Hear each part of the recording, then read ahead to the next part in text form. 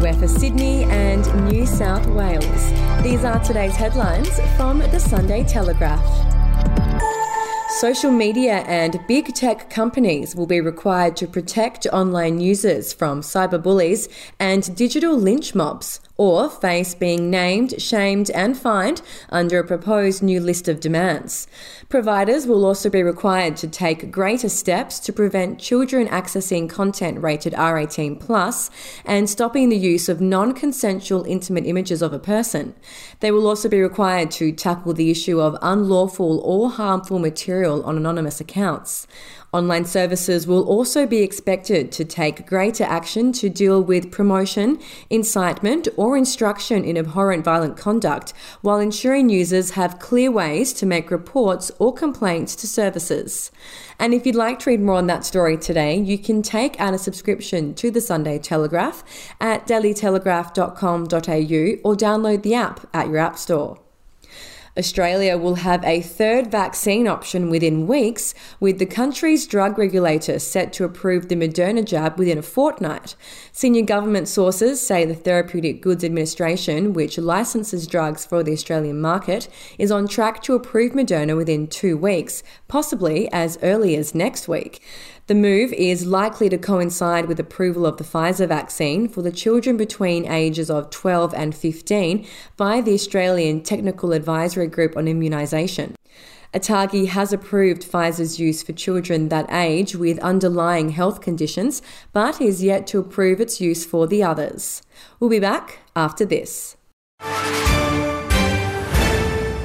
News doesn't have to be boring. The Brits have given Prince Harry a new nickname after yet another tell-all interview. Oh God, is it the Ginger Whinger? Let the team at news.com.au get you up to speed each day with their podcast, From the Newsroom. A couple were busted joining the Mile High Club. Well, I guess they can't play Virgin anymore. Politics, sport, red carpets, royals. Get all the goss in just a few minutes. Follow From the Newsroom wherever you get your podcast from. Strikeforce Raptor once prided itself on being the Achilles heel of every bikie gang member in the state. Its unapologetic and confrontational policing style has meant clubhouses are now few and far between, and many of the fraternity's most influential members have left Australia altogether. The police team formed on the back of the Sydney Airport brawl looked like it had won the war, but organised crime has evolved and so has Raptor. And demand for property in regional New South Wales is set to continue after the pandemic, and there are many pockets where property investors can cash in on rising prices and enjoy good returns. An analysis by realestate.com has revealed that nearly 20 of the best 50 areas for investors in Australia are located in regional New South Wales. The bulk of the suburbs listed among the top regional New South Wales locations were mostly towns away from the coast and included several clusters. One of these clusters stretched from Bathurst to Dubbo and included Orange, Mudgee and Forbes.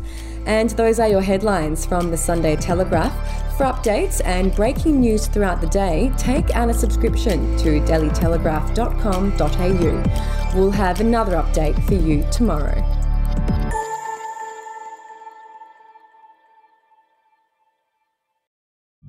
The podcast Faith on Trial looks into Hillsong, both in Australia and the US, and takes both the listener and hosts on unexpected twists and turns in the story of Brian Houston and the Singing Preachers. There are 2 incidents involving Pastor Brian. The Australian journalists uncovered a litany of alleged criminal behaviour in the megachurch. Financial gifts were being given to the leaders of the church. Listen to Faith on Trial Hillsong ad-free on Crimex Plus on Apple Podcasts today or wherever you get your podcasts.